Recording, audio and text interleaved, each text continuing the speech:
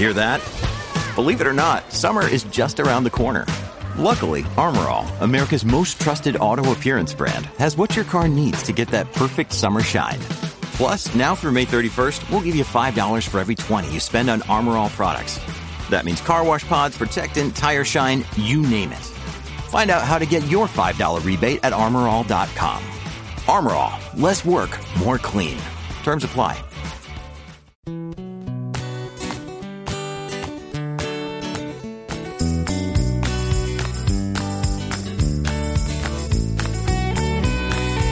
It's the Underpowered Hour.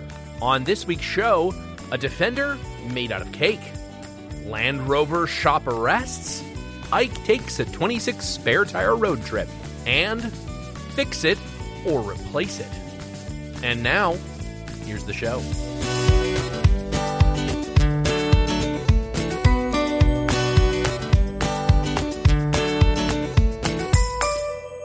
Welcome to the Underpowered Hour. I'm Stephen Barris, mild-mannered television executive by day and Land Rover collector by night. You can find out more about my cars and what we're working on at thebarriscollection.com or check us out on Instagram at The Barris Collection. I'm joined, as always, by my good friend, Ike Goss. Thanks to everyone joining us today. I'm the bias ply to Stephen's radio, the unsynchronized crash box of podcasting, Ike Goss. I own and operate Pangolin 4x4 in Springfield, Oregon, where we live and breathe Land Rovers. Check us out online, Facebook and Instagram at Pangolin 4x4. All right, Stephen, let's get started. So this week we've got some news from the world of Land Rovering, not the least to mention a Land Rover made out of cake. We have a little bit of chat around what we're working on in our respective workshops, and then a brand new segment that we like to call Fix It or Repair It. And so we'll go through that. So to start off with some news in the Land Rovering world, I don't know if you happen to come across it, Ike, but the famous TikTok baker, world famous apparently, is according to this article, has gone to the measure of creating a Land Rover Defender, the original Defender. I guess, are we calling it the classic Defender now? Out of cake, completely cake-based Land Rover Defender. What do you think? You know, I think it combines two of my great loves in life, which is cake and Land Rovers. So, I'm not sure how successful it was because I wasn't there to try it, but I like the concept. I think it was made for an event at the Land Rover factory. At least that's what it looks like. It looks like it's in the factory. And it was supposed to feed 2,000 people at Solihull, is what I was told. Oh my God! It's maybe not quite life size, but it's close. It's big. Yeah, it's sort of like one of the Toylanders. If you've seen, like, for a small child to have a bed I think they were powered by like a wheelchair motor or something. I don't believe this one has any mechanization. That would be a nice feature for the cake to sort of roll itself out. Interesting side note, the world record for a edible car, I believe, was set recently. The world speed record, also made of cake. Also made of cake? Was it also a Land Rover? I don't know. It wasn't. No, it was some kind of car. I believe it was supposed to be 80% edible. And, that is a recent side note that... This triggered that memory. Did you have to then eat the car to prove after you'd set the speed record that it was in fact edible?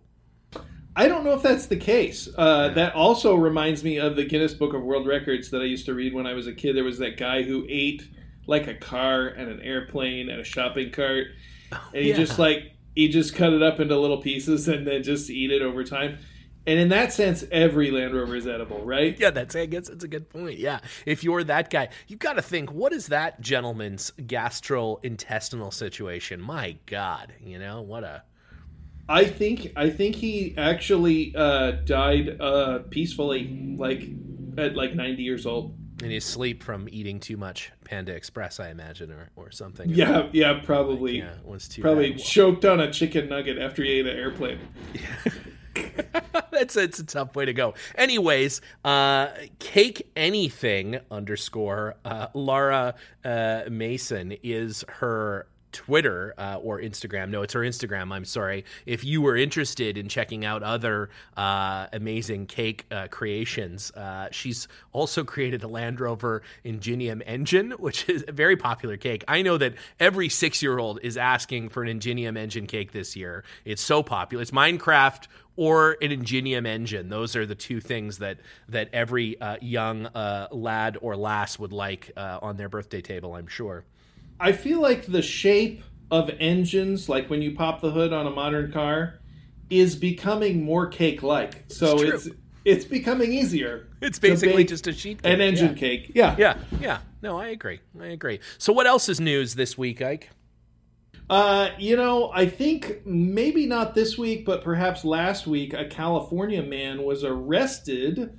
He owns a British repair shop specializing, I believe, in Land Rovers, and he was arrested for having a cache of firearms and making perhaps threatening posts against various government types. And they stormed his place, and they found all these weapons, and they also found pipe bombs, 15,000 rounds of ammunition, and all this crazy stuff. He's got his hair dyed. Looks like a maybe a wild card. So I don't know the whole situation, but there are some odd folks in the Land Rover community, and that should be a new segment. We should just talk about some of the weirdest ones that we've weirdest ones indeed. Yeah, I think, and then eventually maybe have them come on and guest host with us, because it's funny. I have met some of the strangest people, present company excluded, of course, that I know in the world of Land Rovering. I don't know why that is. It's a feature of the make, I guess. It's an eccentric vehicle, and it definitely draws some eccentric folks. And that's a spectrum, right? On the one end, I would say the strangest person I've ever met was a serial killer. Oh. He turned out to be a mass serial killer back in Indiana when I lived there. Now, did he invite you over for dinner or something, and you only found out later that, or did you know he was a serial killer when you went to see him? Well, maybe this is a topic for a whole show on this guy, but essentially, I went to high school with his daughter, and he had a Defender 110 and a classic Range Rover. And so he does have a connection to the world of Land Rovering, attracting all kinds, footballers, absolutely. Serial killers, whatever. I think he murdered 30 people. Yeah, it was pretty wild. Oh, wow. Yeah. Did he use the 110 in the murders, do you know? I think he didn't kill them with the 110, if that's what you're asking. Right. Yeah, well. But I think he did haul some corpses in that truck, yes. Oh, my goodness. Well, there you go. Huh. And it's for sale now if you want to. Yeah. Electrical gremlins are the least of your problems with that car. Yeah, that's actual real life gremlins. Yeah, it's actually haunted. Definitely haunted. Yeah. But that is a trip. There's also another fellow I met who was a confidence scam artist guy. Mm-hmm. Yeah, and he traveled all over the United States in a Land Rover and grifted people. That was his deal. And I met him one time, and then I think for about 8 years after that, I would get a call like every year and a half from the FBI. We found him. Do you know where he is now? Sort of thing. But interesting. Wow. Yeah. Well, there you go. It attracts all kinds, to say the very least. I mean, and, not just grifters and serial killers, but of course, famous actors. Kit Harington famously stole my idea to get married in your Defender. Surely he wasn't the first one. No, and I don't think he'll be the last. But he looked good doing it, though. He's. I heard John Larroquette has a series Land Rover. Is that true? Oh, I love John Larroquette. What he's not. Is he still acting? What's he up to these days? I don't think he's retired. I don't know exactly what he's up to these days. I haven't spoken with him recently, I wouldn't say. But a shop recently called working on John Larroquette's Land Rover, wanting some parts. I had to be the bearer of bad news, though. He thought it was a 55 and it was a 1960. So that's a big difference. Kind of a big difference there. But one more reason to like John Larroquette. Oh yeah, and who needed more reasons? But there you have it. Well, that's great. So, Ike, speaking of the shop, the great Pangolin 4x4 up there in beautiful Oregon. What's on the floor these days? What are you guys working on? I've got a 1953 Series 1 80-inch that we're doing kind of a patina restoration, Mm-hmm. So we're starting to strip that down, clean all of the body panels, and dig into the mechanical stuff, get rid of the steering box problems and all those issues, completely rebuild the motor. So the outside's going to look original, underneath fully restored. So that'll be a nice one. I'm kind of excited about that truck. I've got a 1957. It's a red Series 1 88. Mm-hmm. And that one, doing the motor on right now, 2-liter engine, full rebuild on that, original paint. That's going to be a nice car. I like those red Series 1s.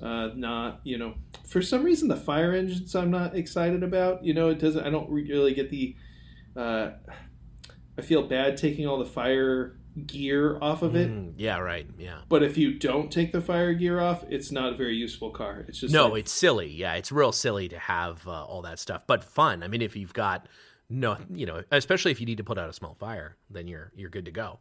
Yeah, no, that's true. But I guess I don't need a bunch of hose reels and water tanks and all this other stuff, PTO pumps and these sorts of things. Until you do need all that stuff, then you'll wish that you. The siren, though, I would keep the siren. I had for a very short time an ambulance, and a decommissioned ambulance that I, of course, legally was supposed to take off the sirens and the lights and everything, but didn't.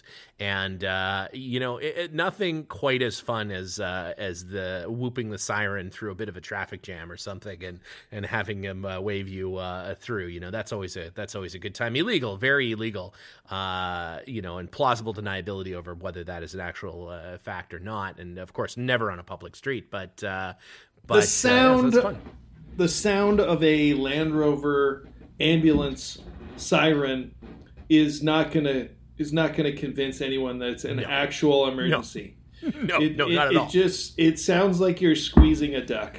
It's a very European sounding. Yeah. Yeah. It's not super loud. It's more of a klaxon. Yeah, it's true. It is. Yeah, it's not a big deal. So I actually had no Land Rover related things going on the last couple of days here in the shop. I've decided that, I have from time to time the need to do a little bit of sandblasting. I usually send big stuff out because, I don't have, a backyard or something or a whatever to sandblast in. So, but little things, I'll sandblast.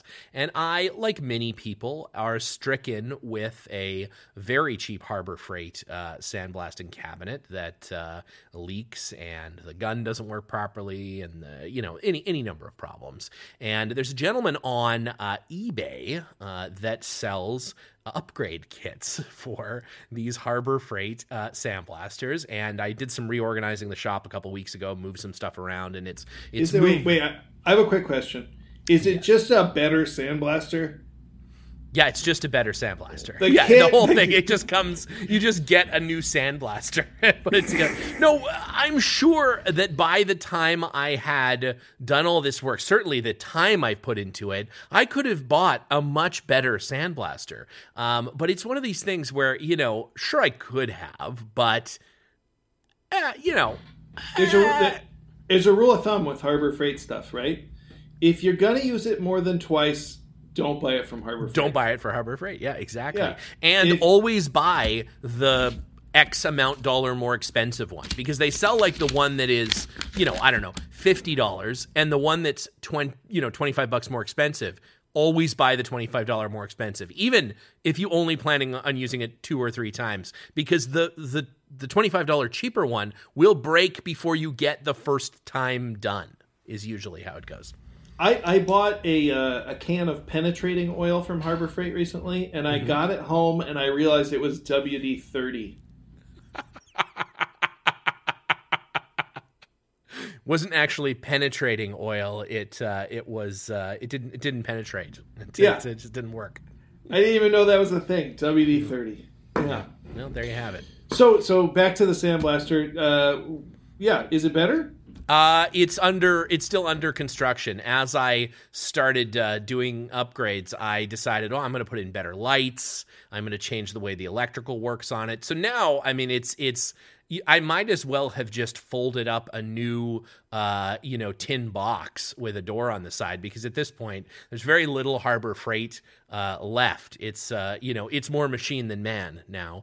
There's a little bit of the Harbor Freight frame left, but I've made new aluminum panels for the front, for new inlets and all this sort of stuff. So, like anything, like any good project, we've gone completely overboard on the stupid sandblaster. The thing that needed to be sandblasted, still sitting idle, waiting for the sandblaster to be put back together. But, hopefully over the course of this week and into next weekend, we'll get it done.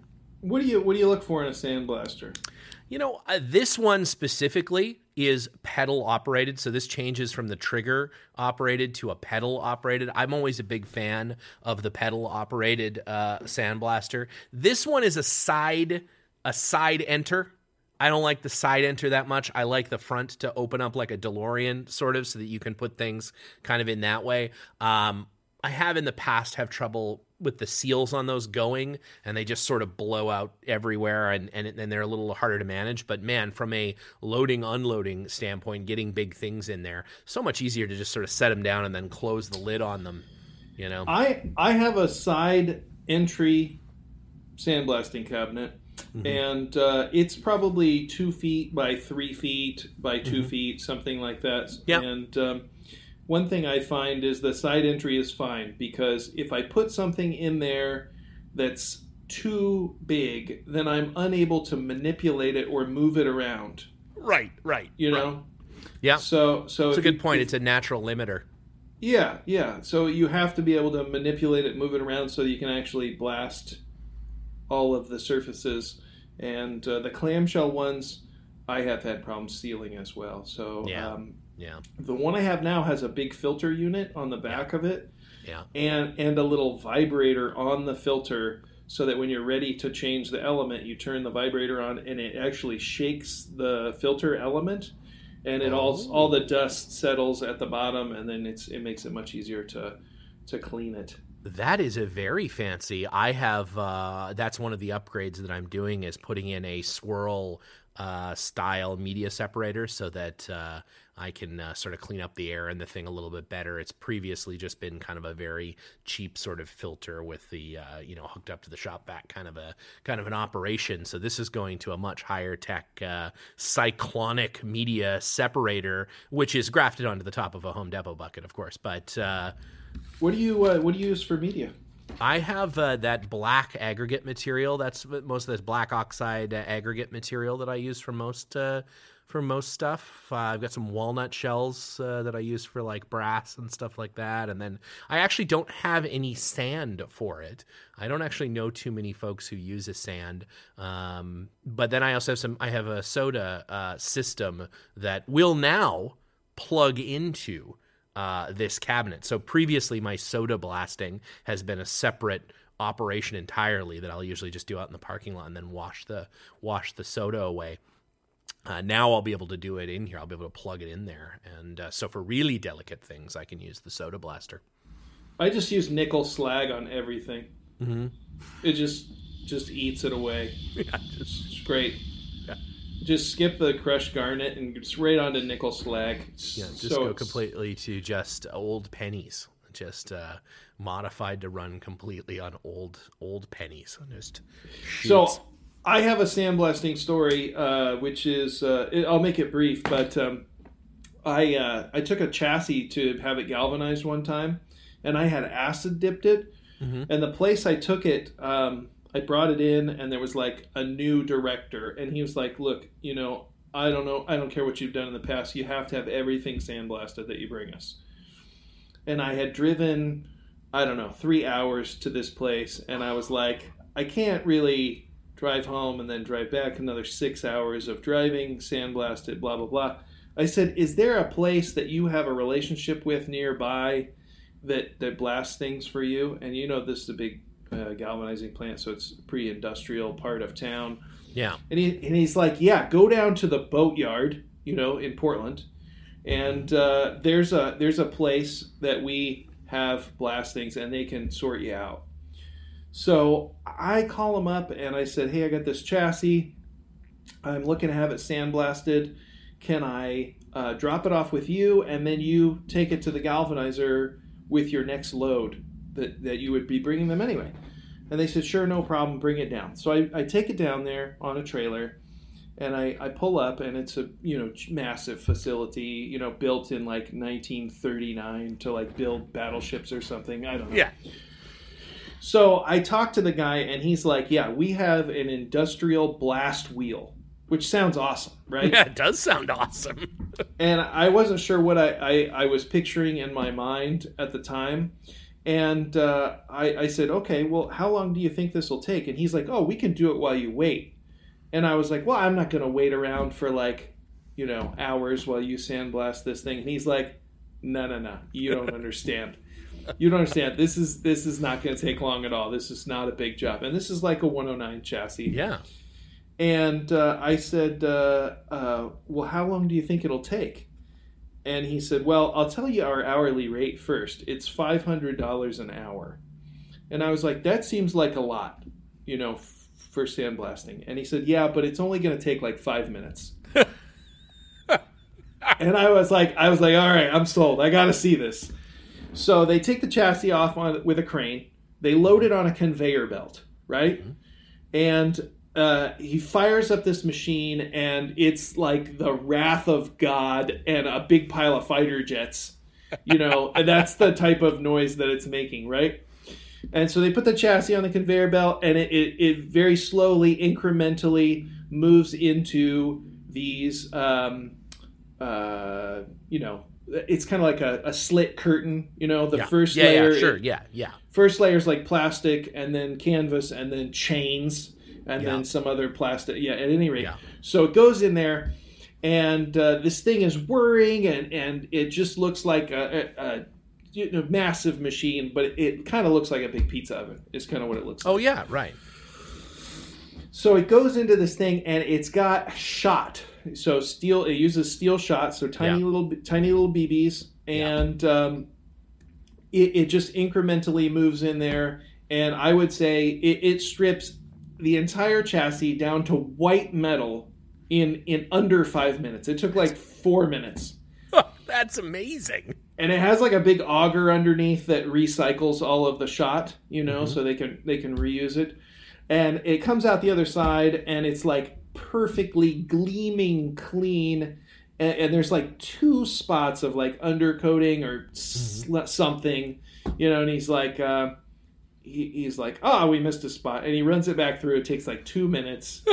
So the whole process took, I would say, from unloading it off the trailer to the time it was done, maximum 15 minutes. Wow. It was incredible. That is incredible. It was incredible. And the whole time I was just thinking, if I was a supervillain, I would put my enemies in that machine. Oh, for sure. Yeah, that wouldn't be a pleasant place to to hang out. Yeah. Just like put them in a cage and just roll them through, They talk.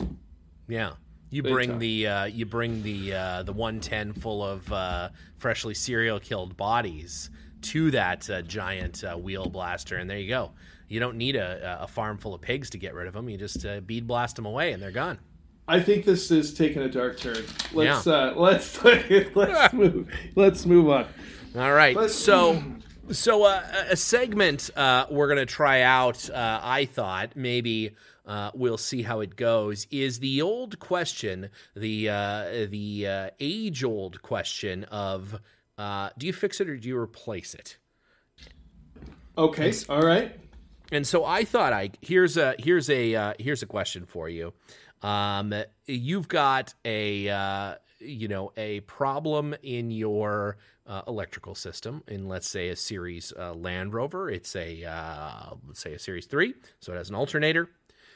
Alternators for a Series 3, not particularly exotic, not particularly expensive. You'd think that's probably the problem. That's probably what it is. Do you fix it or do you replace it? So the question is, if the vehicle's not charging, do you replace the alternator? Is that the question? Maybe the vehicle's not charging. So the vehicle is charging, do you replace it? The vehicle is maybe intermittently charging. Intermittently charging. It's a hypothetical. Hypothetical. I mean, typically I'm the type of person that likes to figure out what the problem is before I start just replacing parts at random. So I'm gonna say fix it. You fix it. How big of a deal is it to rebuild it? You say, well, because what an alternator for a Series 3 is a couple $100, maybe 100, 150, probably not even a couple hundred. I might not be like the average person in this particular case, but I have like 400 diodes for those new old stock. Right. And I have probably 300 armatures, and I've got a lot of rebuild parts for those particular alternators.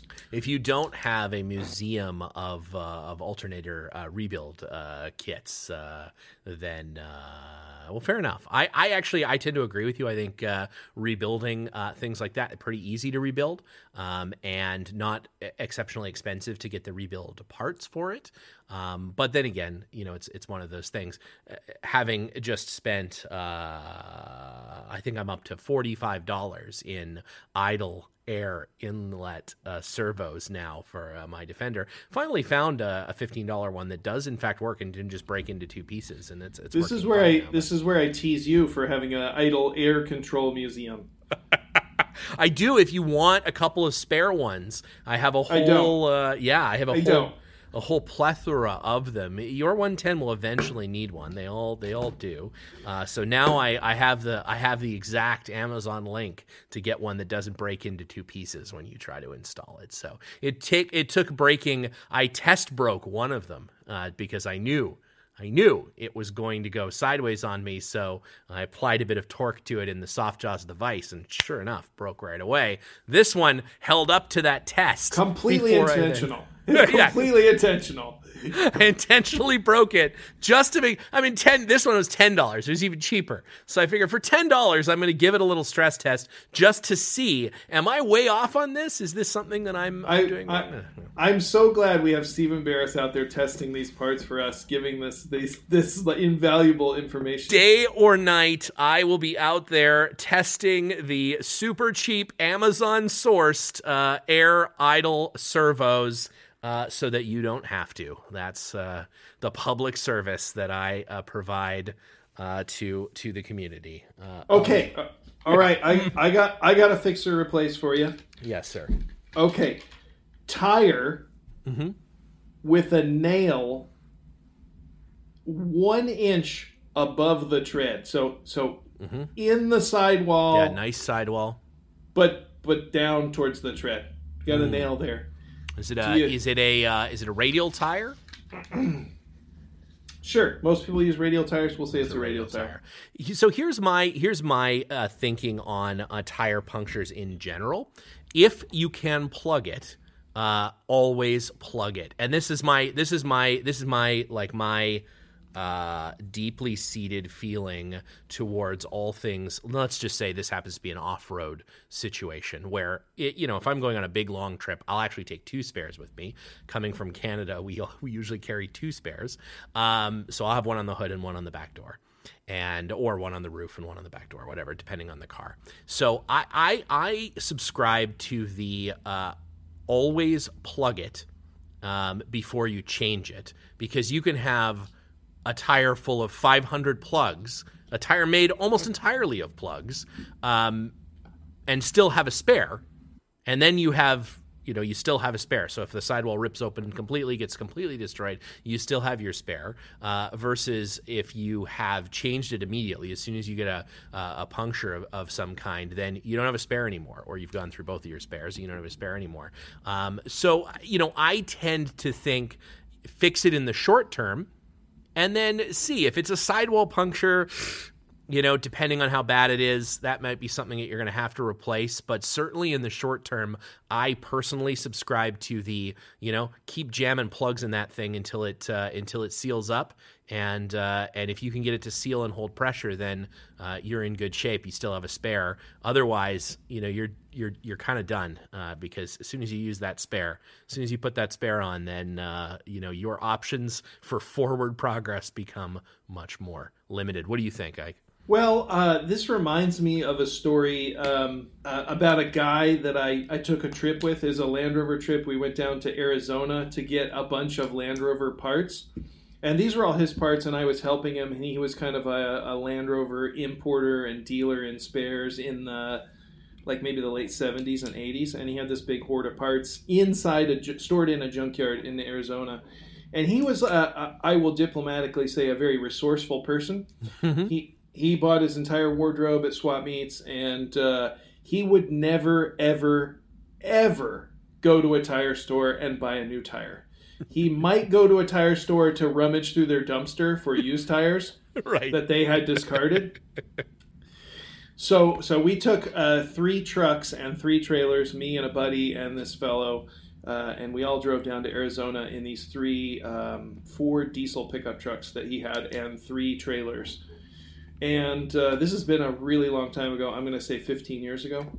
And at the time, this fellow, he brought 26 spare tires. I am not exaggerating. He brought 26 spare tires and 6 gallons of oil, which one of the trucks used in its entirety. And we used every spare tire except one. He had it dialed. His program was tight because he knew exactly how many spares we would need for a 3,000-mile trip. And we used them all, and we had one left over. That is hilarious. When I brought my Camel... I'm sorry. I was just going to say, this guy, there could be a tire store. Like, he could be in the parking lot of a tire store. He would not pay them $5 to dismount a tire. He would sit there for 2 hours, like, beating on it with a beat axe to remove the tire himself. Extremely frugal person. And to the point where it was like, it was great to be around him because he would always pick the hardest possible way to save a dime. Yeah, to save a tiny bit of money. No, it's funny, hey, because you kind of, again, it's something about Land Rovers that attracts a particular individual. But Chris and I were bringing my Camel Trophy truck down from Vancouver, and we decided to make, again, probably a 3,000-ish mile journey, maybe not quite that far, or maybe slightly farther. I don't know. On the tires that it sat in its crate on its way over from France, that it had been probably on those same tires for I don't know how long, all the way down to to Vancouver. So it sat the Panama Canal. The whole deal sat in that crate for months. Finally got to Vancouver, got it out of its crate, and decided, we'll just go ahead and drive it down to California on these tires. They looked okay. And we started every morning by putting on the spare tire that we had procured the day before. It only had the one spare. And so we would put on the spare and basically immediately go to a tire store and be like, we just need a tire to get us back to California. And they're like, okay, well, we have this one, it kind of is the right size. And okay, so take that. Okay, fine. Of course, we would come out the next morning and one of the other tires would be totally flat. And so, we'd have to, we didn't have a patch kit or anything. Okay, put on the other spare tire. So we spent 3 days, basically just going from tire store to tire store down the West Coast, replacing one shitty spare tire at a time so that we could get all the way back to California. Because I had a set of the correct Michelin tires for it, but of course here in California, not not in Vancouver. I was going to ship them to Vancouver. It didn't make any sense. Why? Who would do that? But it makes sense to spend 2 days in tire stores. You're as bad as that other guy. It's almost the same. Yeah, it's the same. Yeah, it's true. It's the exact same. If I would have just brought a patch kit with me, although I don't even think it was that. I think it's that the tires were so old and rotten. Once they had run a little bit, the bead just gave out on one tire at a time. Thankfully, we never lost more than one tire at a time.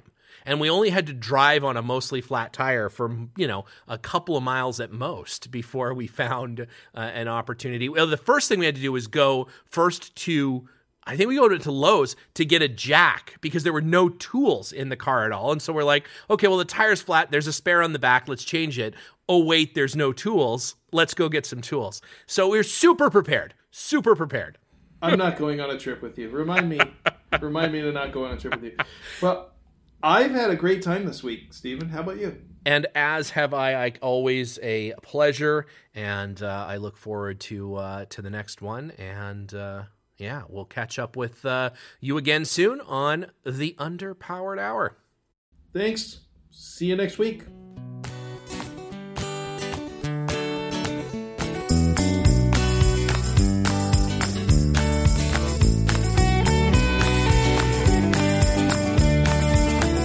The Underpowered Hour is produced by me, Steve Barris, and Ike Goss.